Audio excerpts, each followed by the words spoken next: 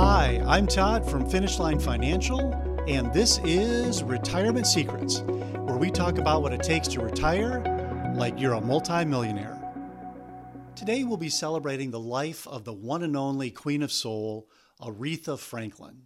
Aretha was a true icon in the music industry whose amazing career spanned decades.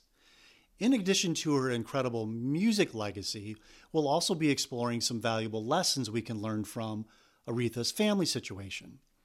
By examining the importance of proper planning, we can all take steps to ensure that our loved ones are taken care of and that our own wishes are respected after we're gone. Join Matthew Ferri and me as we pay tribute to the legendary Aretha Franklin and learn from her experiences to help us all build stronger, more prepared families for the future. Matt Ferri, as you may recall, is the man behind life-focused planning. He's a wizard when it comes to advanced estate planning, elder law, special needs planning, and business planning. He's got it all covered. So sit back, sip on a cup of coffee, and enjoy this informative and thought-provoking episode. Here's my interview with Matt Ferri. Hi, Matt. We're glad to have you back on the podcast. Hi, Todd. It's great to be back on the show again. Matt, us living here in the Midwest makes me think of Aretha Franklin and Motown, right? So Motown Records from Detroit, Michigan, not too far from where you and I are sitting right now. And as I'm thinking of Aretha Franklin, sort of the known as the Queen of Soul, she's like royalty in the music industry. She goes back decades. And so why am I bringing up Aretha Franklin today as a part of a conversation about, how to retire like a multimillionaire and retirement planning? It's because there's something that was fascinating and sort of tragic about when Aretha passed away a few years ago, because as it came to find out, that her estate plan with all of that money wasn't in as good of shape as a lot of people thought. Now, I just want to be clear to our listening audience. I'm not picking on Aretha. She is the Queen of Soul. I have a lot of compassion for her and her family because there's been sort of some outgrowth of this that did end up very well. And today, I thought we maybe could use Aretha as sort of maybe a little story that could help our listeners as we're thinking about our own situations. Right, Matt?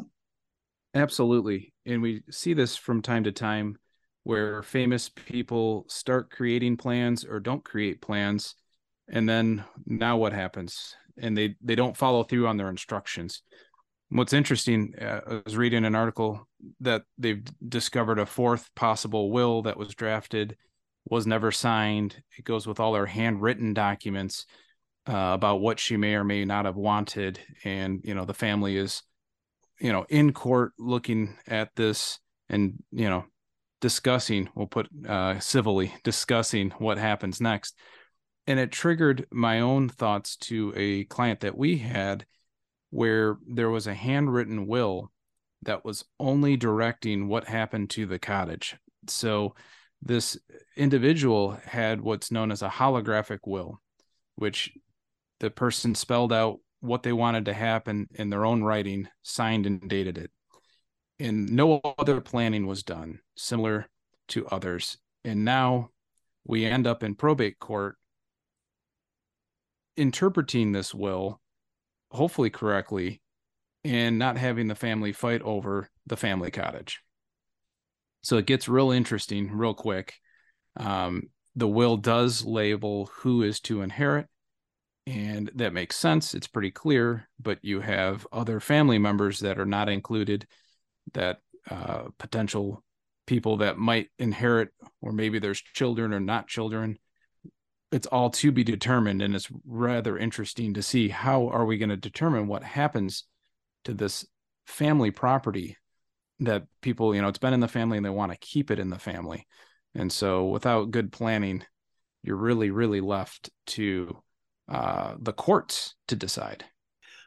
Well, I find that pretty interesting, Matt, because in your situation, there were some similarities to Aretha Franklin's scenario, where I know initially when she passed away, my recollection of what I had heard is that it was thought that she didn't have an estate plan. And then as you were describing, all of a sudden, well, Then one was discovered. I don't know if it was a will or if there was and then another one. And then in the end, I think you said up to 4 of them, and one or more of them were handwritten. And so and then your own client situation is somewhat similar, where it's handwritten. Not that handwritten is terrible, but it still is the intent of the individual to share what their heart is and the way they want things to go. But it's not a very good legal document to express their wishes, which is what an estate plan is, designed to do. So how does this family maintain good relations with one another, avoid chaos, avoid bitterness between the generations, when there's this loved piece of land, this cottage that's been a part of the family, but now there's a little bit of chaos going on? How do they deal with that? That's a good question. And the dealing with the chaos, it becomes very personalized. And that's hard to deal with, the emotions and the attachment to a piece of property. Certainly is much the case with a lot of the vacation homes and the cottages here in the Michigan area. A lot of times being on lakes, small lakes, big lakes, all alike. It is helpful for the families to think about, what do they want for the long term? Mm-hmm. How do they want to actually put a plan into place where they can all agree what should happen to the house, who's going to pay for the maintenance, the insurance, the taxes, and how to economically support it? That's probably the biggest thing, is to put something down in writing, an agreement. And it's the best way to make sure that they have something to limit the disputes over.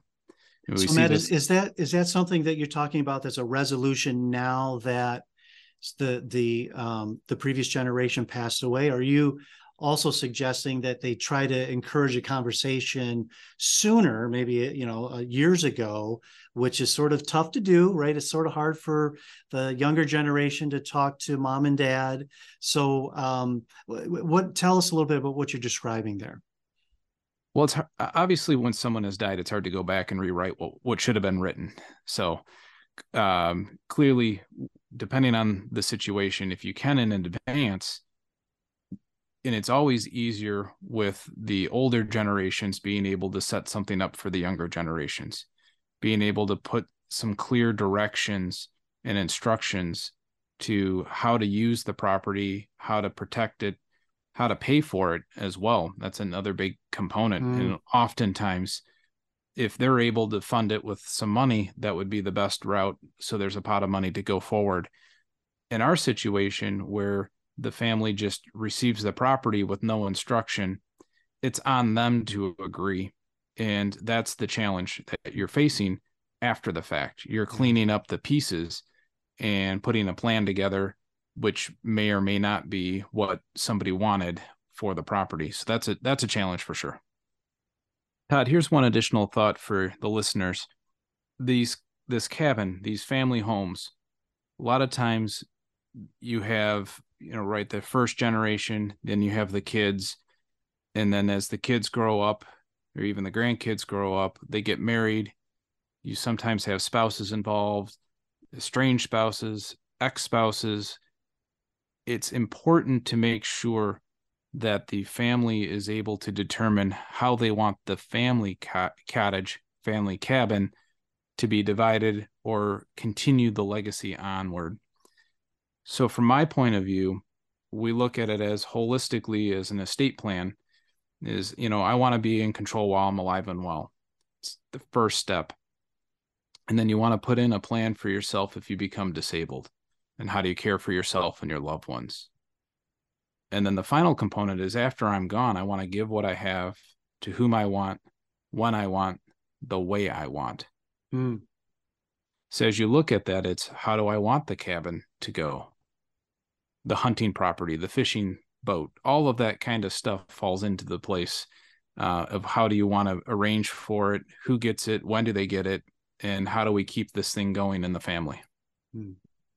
Matt, there's a lot of good stuff here. And it's complex because you're dealing with multiple generations and how do you do it? How do you have these conversations with the generations? And there's been some really good tips that you've offered to our audience, but what if the listeners right now just feel a little overwhelmed and they're not quite sure, like, what's the first thing that I should do in my situation? What would you say to them? I would say not to worry, just take inventory of what you have, and then we're happy to take a call and reach out and schedule some time with them. No obligations. We can sit down and see where they're at now and what their goals are and what they want to achieve is. So happy to call us at the office, or you can reach out to us through our website as well. Matt, if people want to learn more, where should they go? They can go to our website. It's located at lifefocusplanning.com. We're happy to take phone calls as well. We can reach us at 248-409-0256. Matt, very informative. Thanks again for being on the podcast. I appreciate the opportunity, Todd. It's been a lot of fun, and I look forward to talking with you in the future.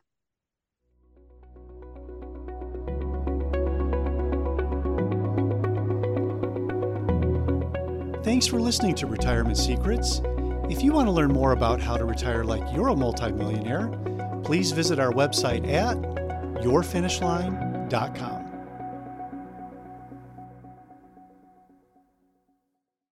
The opinions voiced in this program are for general information only and are not intended to provide specific advice or recommendations for any individual.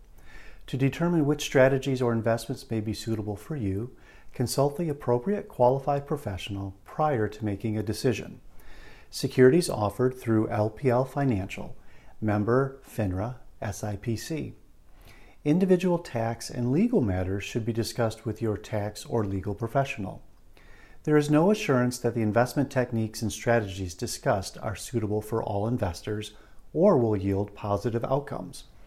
The purchase of certain securities may be required to affect some of the strategies. Investing involves risks, including possible loss of principal. Alternative investments may not be suitable for all investors and should be considered as an investment for the risk capital portion of the investor's portfolio. The strategies employed in the management of alternative investments may accelerate the velocity of potential losses. Any guest speakers, along with the companies they are associated with, are not affiliated with or endorsed by Finish Line Financial or LPL Financial.